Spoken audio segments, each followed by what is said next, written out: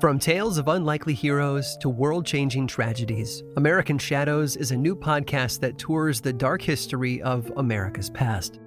Listen to American Shadows on the iHeartRadio app or wherever you get your podcasts.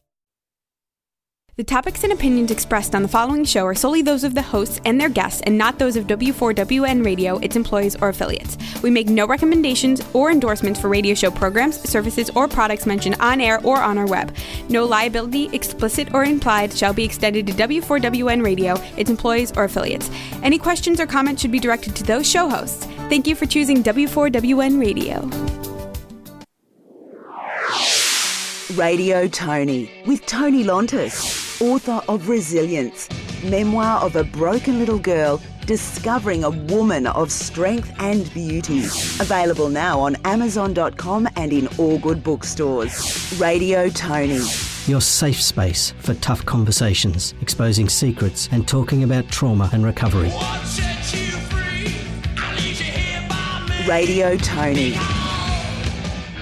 Building resilience. Talking trauma. Radio Tony. Live from the Gold Coast, Australia.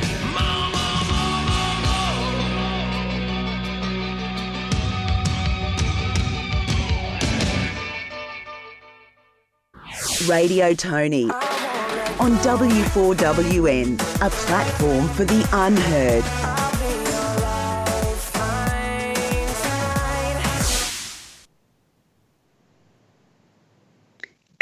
Good morning, Australia. Good evening, America. You're listening live to Radio Tony. And I'm reaching out and hoping you're all doing okay wherever you are in the world listening to us today. We have another wonderful show with an amazing guest who I'm very privileged to talk to today. And her name is Di Lee. Di lives and breathes diversity and inclusion. Her mission is to help build an inclusive society where the leadership of mainstream institutions and organisations genuinely reflect the diverse community we live in.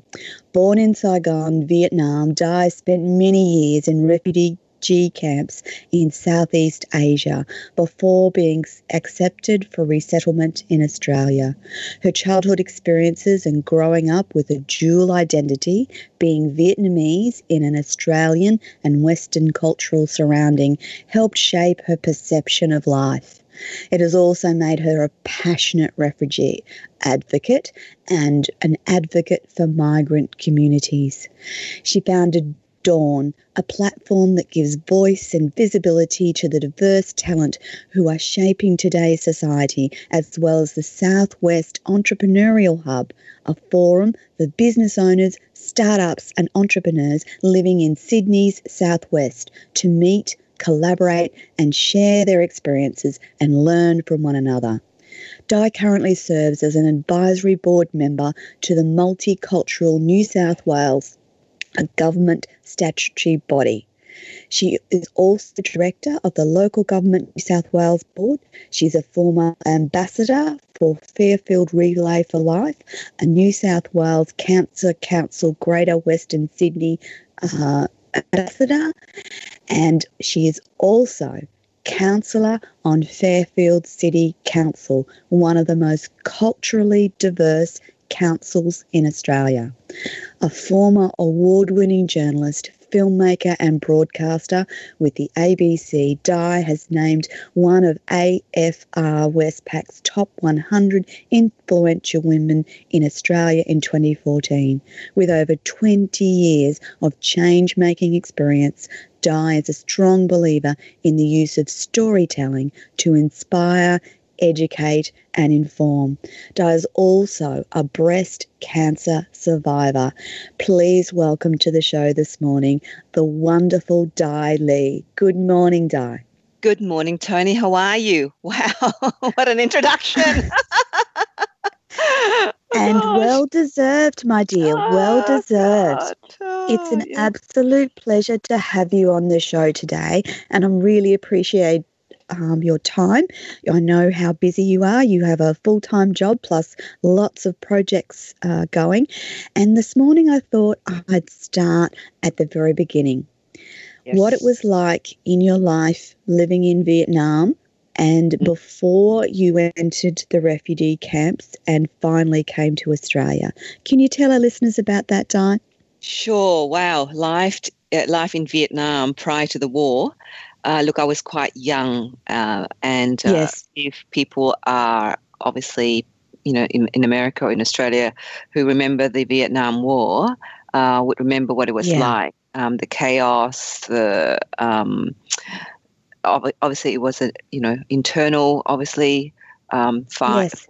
War between North and South and between the French Americans and I think the Vietnamese were just the caught in between, in the middle.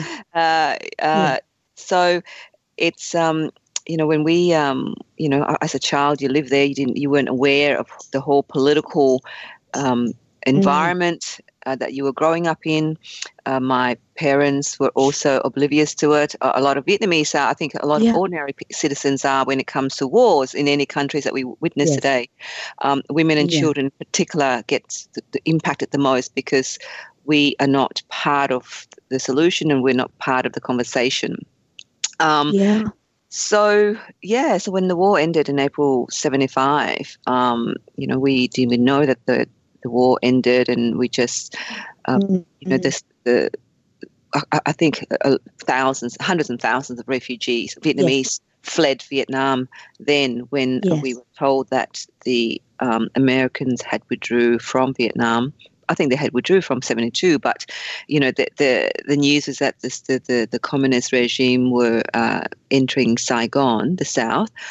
So there were a lot of people who were working with the Americans, including my family, had to flee because of the communist regime. Yeah, and we were told that if you had any association with the Americans, during the time, you'd be killed. So that was the rumor. And we have seen what happens when, people talk, something happens, fear, then obviously kind of got spread and people fled fearful for their life. And so then my family was one of those families who left. Do you know if the fear and threats of killing, how much of that actually came true in Vietnam?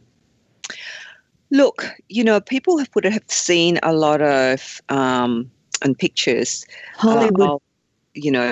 Hollywood pictures in terms of how it's, helicopter shooting and all that stuff. But for us as citizens, yes, you hear gunshots, you hear. I remember the moments when when we were young, when we were living there, we had to kind of go hide under the table because there were noises out in the streets. But seeing a dead body, no, I have not seen. Not unlike some of the wars, the more recent wars in such as in Afghanistan and Iraq, we see more of that. But back then, the cameras weren't around that much, really.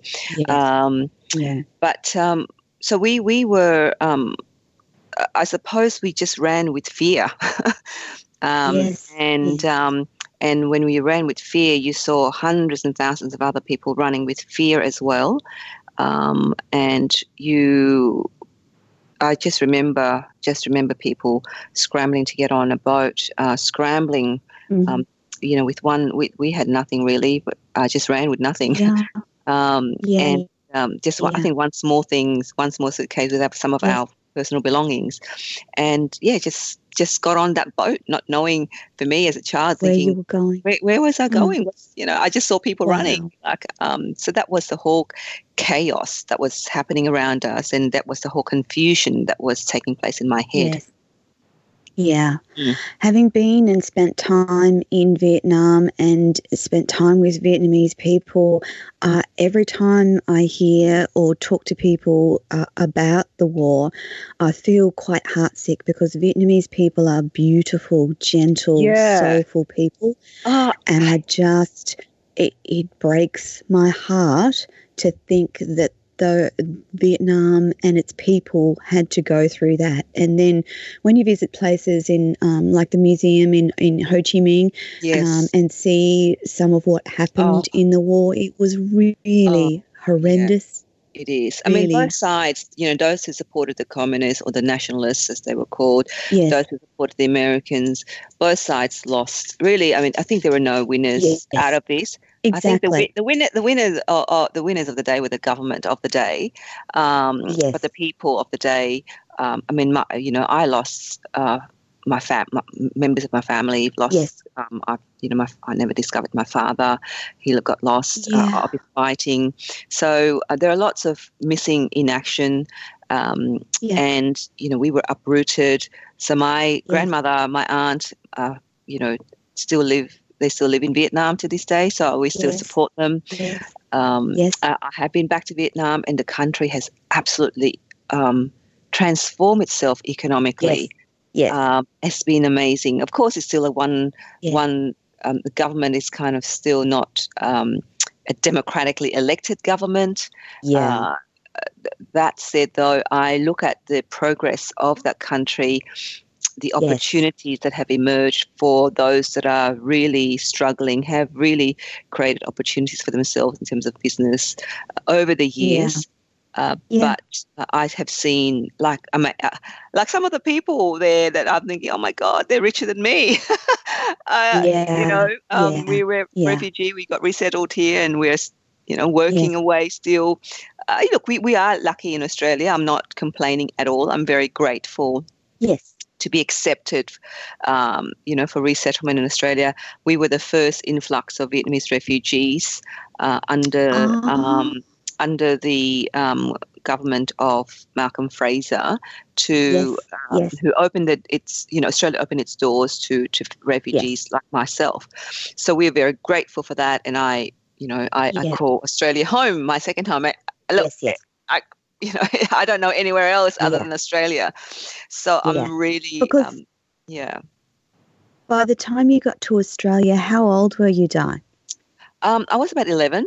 So I spent about 4 years in refugee camps and had no proper education, no proper childhood really till 11.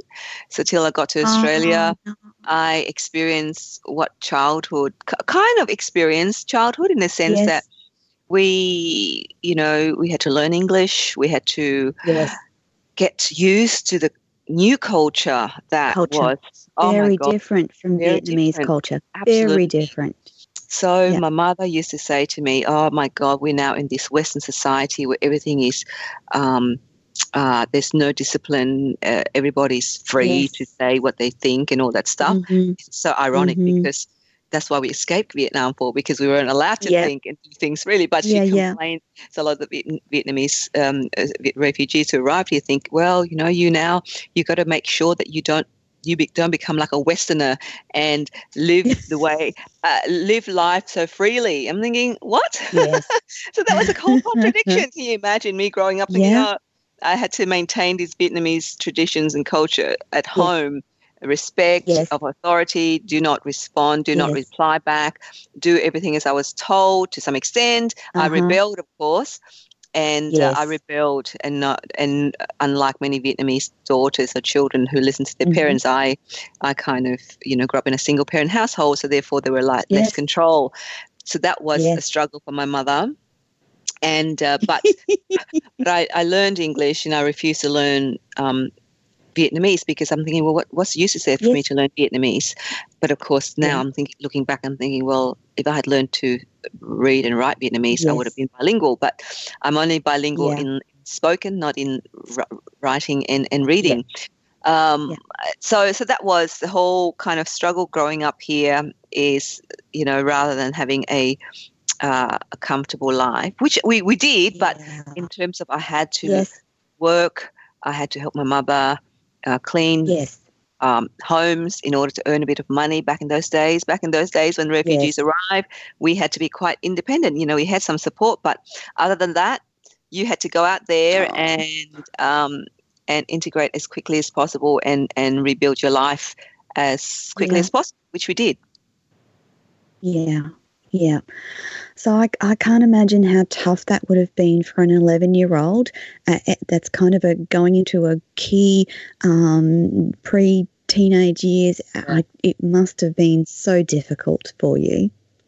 Look, it was really interesting. I reflect back often because obviously in my current work as an elected government representative, yes, councillor in an area that's predominantly Australians of refugee and migrant backgrounds, I see a lot of that are services that are available today that weren't available back in the 70s when I first arrived.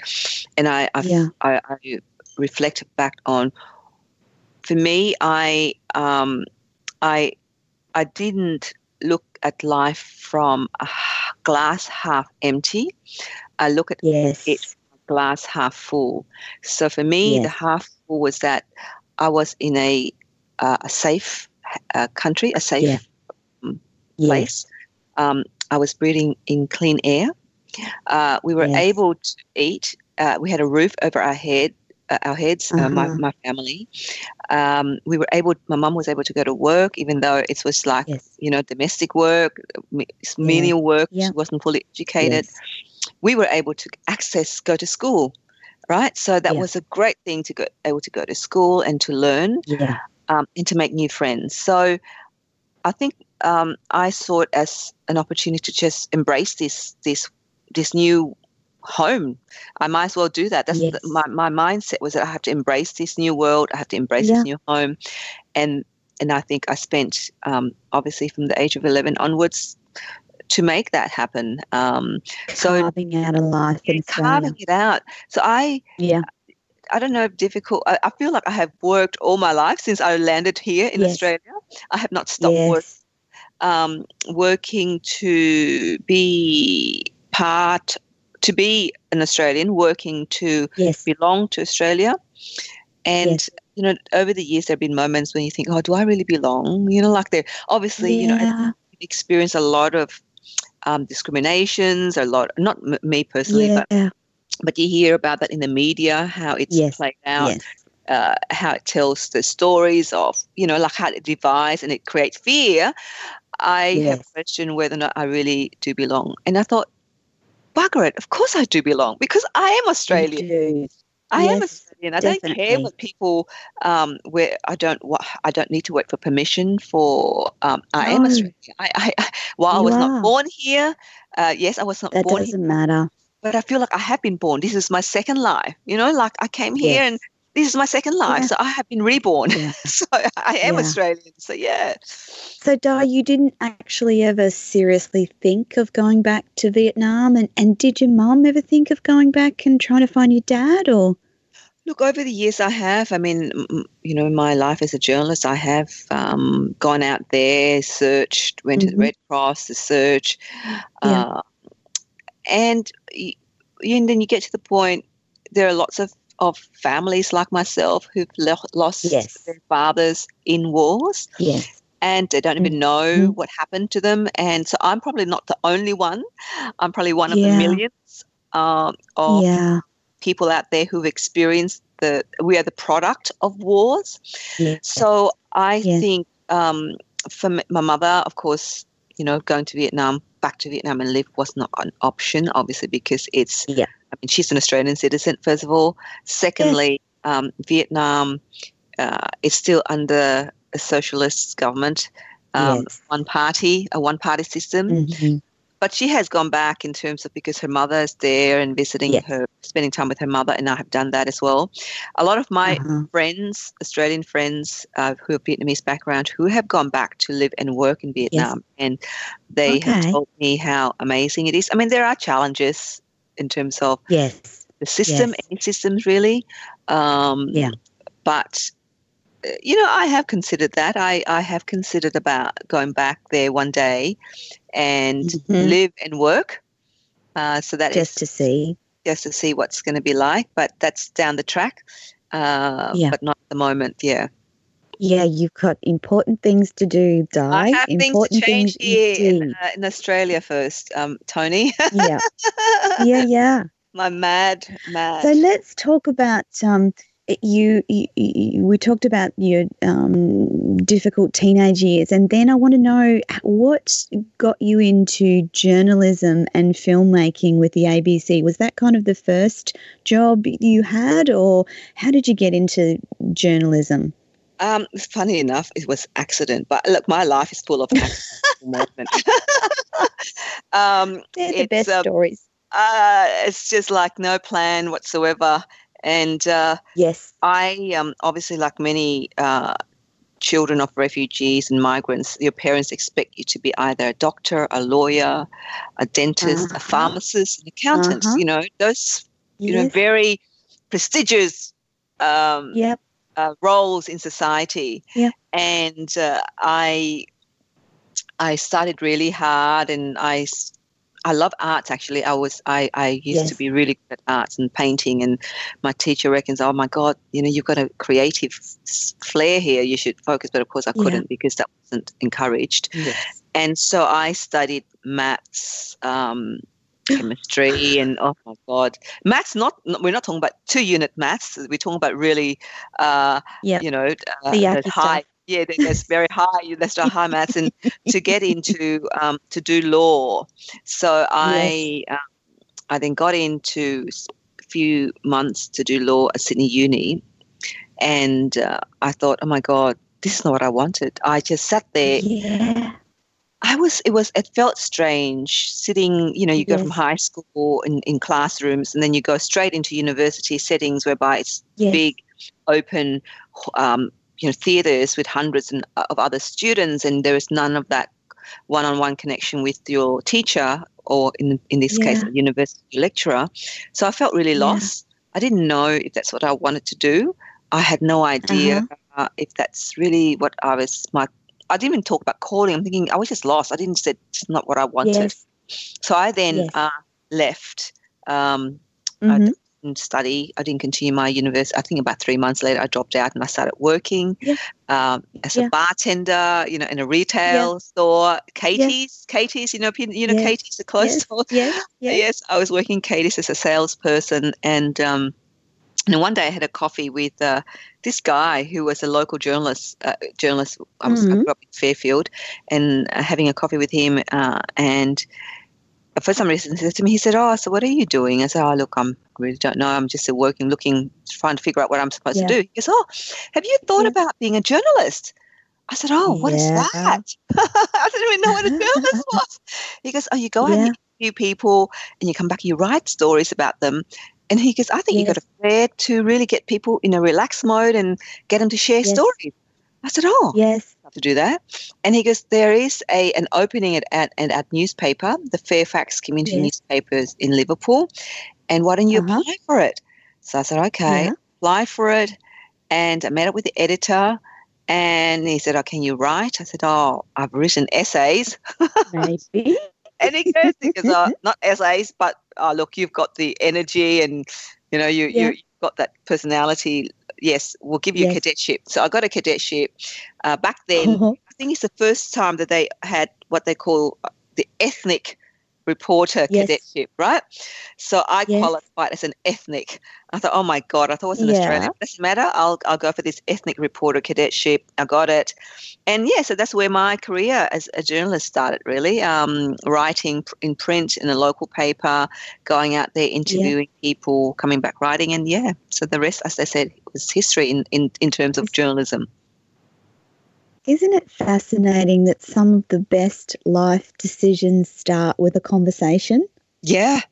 I love conversations, and so as you know, my Dawncast platform is about having conversations, about shining the light on stories that we don't, often hear. And as on your radio, that's what it's a platform for the unheard. I think it's fantastic. Yes. It's a fantastic tagline, and that's what I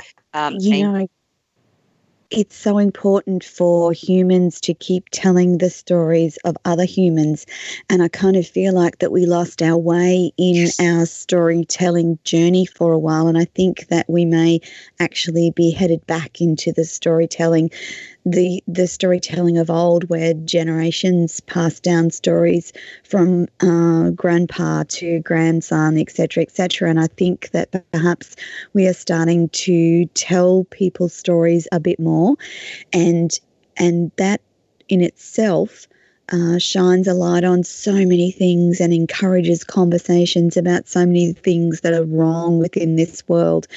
And as you know, I'm really pretty passionate about inequality of any description in this world. And you would know, as I know, that there's still so much inequality out there. And I think that we have the capacity to change that, and we should be looking to do that going into the future. Absolutely. Conversation is such a it's a connector. If you have the right conversation, it's a connector. And I think what I'm finding in terms of as you correctly described, the storytelling or the conversation that's taking place in the world at the moment is not actually a conversation. It's really what they call them clickbaiting. It's about spreading fear. It's about it's all of that. It's not really a conversation. It's not. It doesn't encourage. Not encourage understanding. And I'm very passionate about encouraging differences of perspectives in a very respectable kind of environment. You know, how do we respect differences? So, but it's that's okay to disagree. Yeah, but maybe that's because as women we can do that more easier. I don't know. I think the world of men a bit more. So. The testosterone gets in the way. Ego. I mean, women have ego too, but somehow we not can. As much. Yeah, we can actually have conversations, I believe. But yeah, so conversation is very important, and that conversation change. There are many conversations, Toni, as you know, that change people's lives, and there's certainly those moments of conversations that really changed my direction in life. Yes, it's you can been pinpoint amazing. them, can't you? They're highlighted in your memory as this started as a conversation with such and such, and this is what it led to. So the encouragement of simple conversations is a wonderful thing. Yeah. And so that concept, was that behind why you founded Dawn? Yeah, so that's the reason why I think the conversation around leadership for me, when I obviously, after spending nearly 2 decades as a journalist and as a storyteller and a filmmaker, I was looking at what can I do that and you get to a point in your life where you think, well, what do I do next? And do I continue to stay at the Australian Broadcasting Corporation where I was a journalist, ended up being a journalist and a broadcaster? Do I continue here to do storytelling? Or do I do something very, very different? And through another conversation, I then stepped into the world of politics. Yes. And in that world of politics, that was going to be my next question. How on earth did you get into politics from journalism? Yeah, a conversation. I had a conversation with this woman, one of a local shop holder in the Cabramatta area where, again, where I grew up, the southwest of Sydney, for those who are listening around the world, Sydney, Western Sydney, about 35 minutes drive into Western Sydney. And I was going shopping, and at the time, this woman said to me, "Oh my God, I'm just so sick and tired of all of these politicians who we elect, and yet they don't do anything for us. They leave us, and there's this kind of, and normally people don't talk about, like, she was a Vietnamese Australian, and normally we don't talk about politics. So I thought that was fascinating why she was kind of very frustrated. And then my husband, who of course cursed himself to this day, he said to me, I think that you can probably give politics a go. I think, if you can be the voice for your community, well, not, the community where you grew up, and represent the community here. And they were telling me that they were needing a car park, and they have not had a car park. They've been asking for a car park for this very busy CBD for the last 20 years, and nobody has, none of the politicians, is a safe seat. None of them have ever delivered. That's right. So I said, a car park. Okay, really? They can't deliver a car park? So I thought, okay, look, I'll put my hands up and I ran. So I ran, and I joined that seat. I don't know if your audience would be familiar with the two-party system that we have in Australia, Labor and Liberal. So that seat was a safe Labor seat. So then I decided to join the Liberal. I've never joined a political party in my life. So I joined the Liberal because I felt, obviously, under Malcolm Fraser, who was a Liberal, who became business-minded. I thought it was about liberalism. And the other thing I thought was that, I know over the years the Liberal Party was supposed to be anti-Asian, and I'm Asian. I wonder whether that's true or not. So I should just join. I was testing. I like to test. And so I thought I'll join and see whether or not that's the case. I'm very much kind of more aligned with the business, the freedom to speak, the freedom to be an individual is what I felt, I could align with the Liberal Party there. So I joined and I put my hand, I contacted them really. They'd never heard of me. They said, oh, okay, right.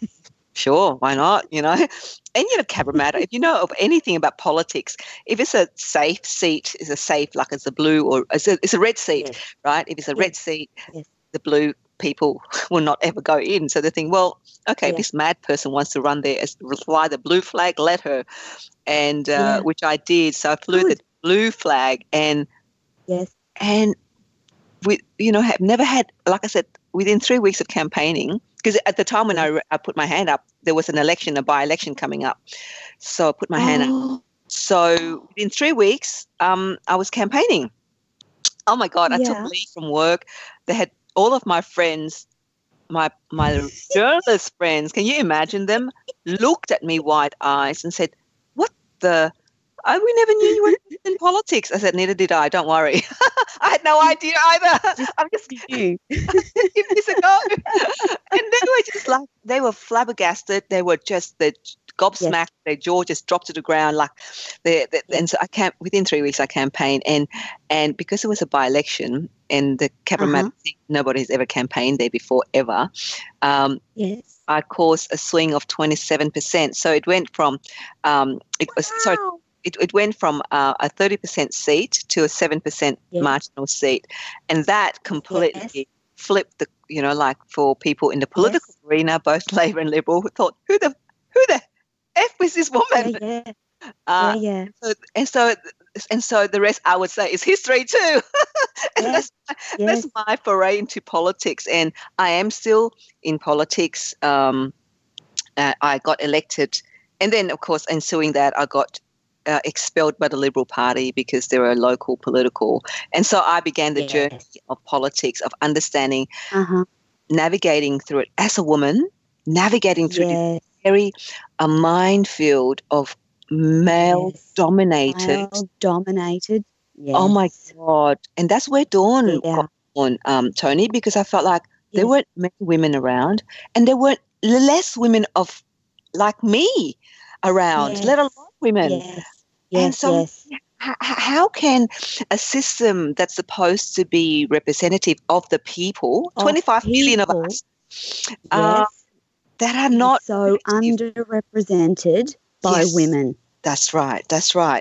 And women of lived experiences, Tony.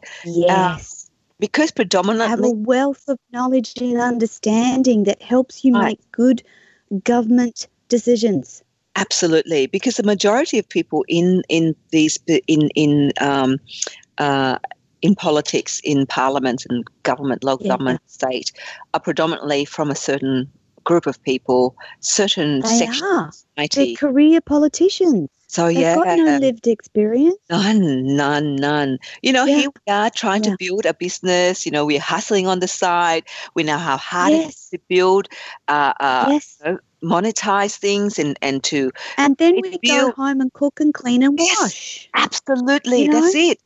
So all of that, these people are in there and they have not had that experience. I'm thinking at times, how would you make a decision about childcare, for instance, or exactly when you've never had to struggle with it? That's right. And how do you make a decision about equal pay if you've never actually know what it means to not have equal pay? Exactly. So there's all of this that made me. But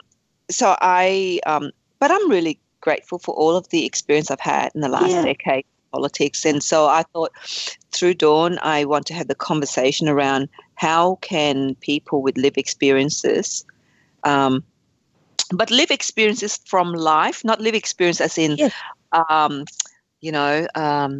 was this great story a few days ago. I will share it on, and I have. Yes. I thought about whether I shared on LinkedIn, but there was a story in the Australian Financial Review about a young woman, an amazing young woman first young woman apparently appointed to the board of Telstra.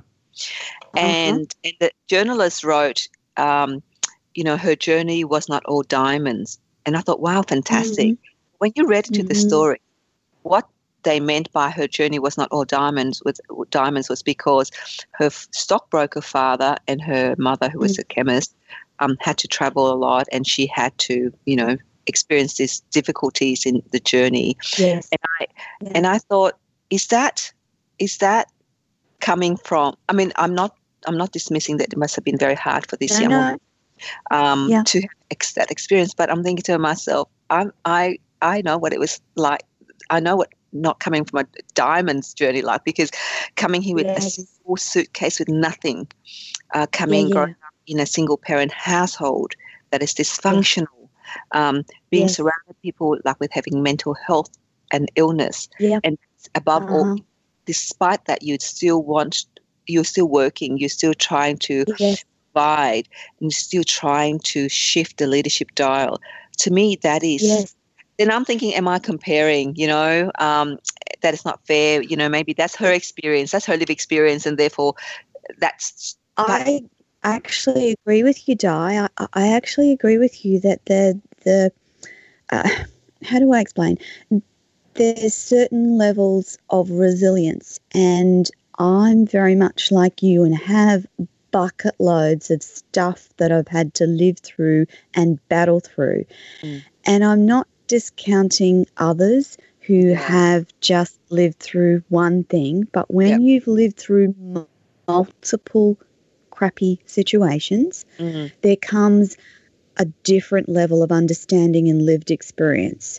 So there's something about the multiple. So your refugee status, your ethnicity, being a woman, being a mother, a wife, battling with breast cancer, all of those combined experiences give you a level of understanding, empathy and sympathy that understands probably more than someone who's just battled parents being away and travelling.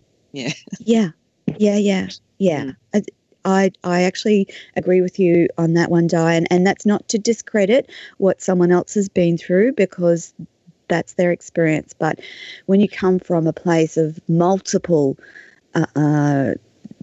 life-changing situations, it gives you a different perspective. And I don't think it's not the way that she described herself. I think I'm saying it's the journalist who described that. Yes. And I think that's where, for me, as a journalist, as a storyteller, as somebody to try to present more diverse stories, they need to think how to write that story. They could have said she's the first young woman, and this is her achievements. Like, to describe it as I think an achievement would have been a better description in terms of how much she's achieved at a young age. And I have no doubt she has achieved a great thing at a young age, and I think would like to congratulate her for that. But I think it made me, so people who want to, for me, even our boards are not very, very diverse. And that's where I think a lot of the boards are very much, you get appointed or because, that person, or you're in that network with that person. And so therefore boards are not of companies, doesn't really reflect the society. And if they have one or two people on the board on a board that can understand the community, then the decision making, I believe, would be different. That it provide perspectives to the CEOs and and their C-suites to actually come up with better decision and better solutions as well. So anyway, so that's I hope that if they do listen to this, I hope that it's not that young woman is not to take away her that's not to take away her accomplishments. She's achieved. So do you think, in thinking about the political scene, and in particular the Liberal Party, they still don't seem to have women equally represented across the portfolios and the government, do they? It's still lacking in women across both sides of politics, isn't it? Yeah, look, it's still lacking. And you know what? It's lacking because I think there is no pull. The pipeline isn't there. It's lacking because women and people of culturally and linguistic diverse backgrounds or colour, you can push, I feel like it's too toxic and we don't want to be that. And as a result of that, people don't step in. And over the last 10 years working in this space, when I try to convince women in particular to get more actively involved, they say, oh my God, no, and there's too many bad toxic apples. But I said, listen, if you don't get involved, if you don't go in there, yes, it's toxic. It's really political. It's really male dominated. But if you don't go in there, it's not going to change. So what you then left with is a system that only the people who are self-centered and wanted to self-interest who actually gets in there to do the things that they do. So I think to change that, you have to persevere with the fact that it is toxic, but you don't have to you don't have to play that toxic game. And if you don't have to play that toxic game, that means it takes longer to get to where you want to get to, but you will get there if you persevere. But that's where it's hard for women because they've got families and they've got commitments and they, as you said, we go home, we don't just after work and after what we do go home and put our feet up. We don't. We have to look after our kids. We cook, we clean. For those who can afford to have a daily nanny, a daily cleaner, that's great. But for women who don't have that ability, then it's harder. Which is the majority of us. Yeah, absolutely. So it's hard to find that ability to pace yourself and to surround yourself with the right group of support and supporters to help you persevere through this political journey. And it is not a pleasant journey, I have to say, as a woman in that circle at the moment. But you know what, Tony? I this week, in the last couple of weeks, I've had two young women reaching out to me. One of African Australian background and one of Vietnamese Australian background, and they said, "Oh my God, thank you for being in there because we don't see many women that look like us, and to have you there, for us gives us hope that we can be part of that. And if we are, can you help us?" And I said, "Absolutely, absolutely," and I'm excited. So in the last 10 years, I've managed to just really been able to have two women, but that's two better than none. Two better than zero. That's marginally better than none, but exactly. But it's been great to have that. After I thought to myself, oh my God, it's taken me 10 years to get two who have reached out to say we are interested. I mean, there's some men who are interested, some young men, but I and of course you can't dismiss them. But the two young women has given me exciting.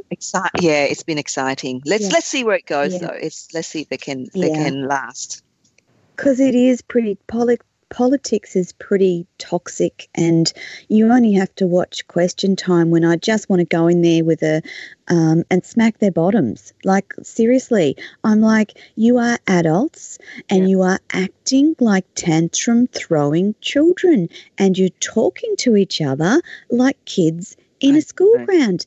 That's not okay from the leaders of our country. It's not okay. Absolutely. And I think, look, I hope that through this COVID period that I hope, you just hope that there'll be some shift in the way that we conduct business, we conduct relationships, engage with people. We just hope. But I think I think the only way that the system can change is that the new people step in. The current people will not change the system. So I agree. So I think it just need new people to step in. But I think our parliamentary system and our political system is still very old. It was set up and flawed. Yeah, it was set up hundreds of years ago when it was only men who were allowed to vote and who were, running Parliament, really. Now we have women, we have others, we have people with disability, we have people with intersectionalities. We have so many people that the system cannot. But we need those people in those positions so that we have representation of the diversity of humans in Australia. If we leave it to the rich white male dominated politics that we currently see, we're not going to change. Absolutely. We need more women. We need more of every different diverse background so that we have better conversations and that our minorities are looked after. Yeah. And I think you're amazing, Di, for doing what you've done.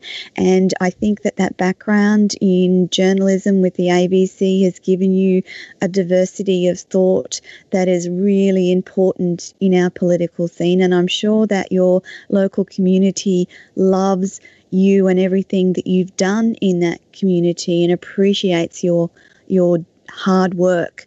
And Di, before we run out of time, I just want to quickly revert back to your new platform. So can you tell our listeners the times that they can and how they can listen to it? Yes, if they can, I'll give you the link, but you can subscribe to our Dawncast YouTube channel, which is www.youtube.com/Dawncast. We are trying to build a new media channel. Oops, sorry, my dog. Oh, gosh. And we are uploading it onto Spotify, and which is really great. So I will upload that onto Spotify as well. And we're going to have you on our channel soon. I'm a bit excited about that. That's right. And we will share that. And so, so we are trying to build a new media channel here in Australia, Tony, to basically present a content that is non-triggering, that is about conversation, that is about diversity of perspectives and lived experience. So that's the aim for me, to build a new online media channel here in Australia.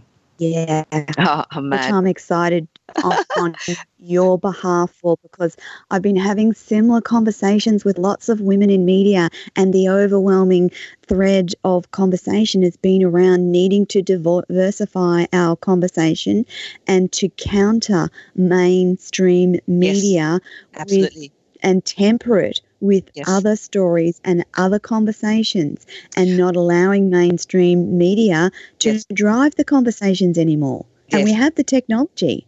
Well, let's join forces, Tony. We can't do this alone. Absolutely.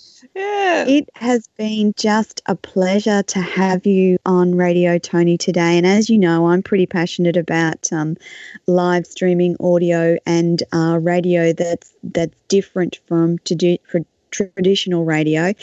And I'm so privileged that I get to talk to people that are amazing and wonderful and are able to have those diverse conversations openly and authentically.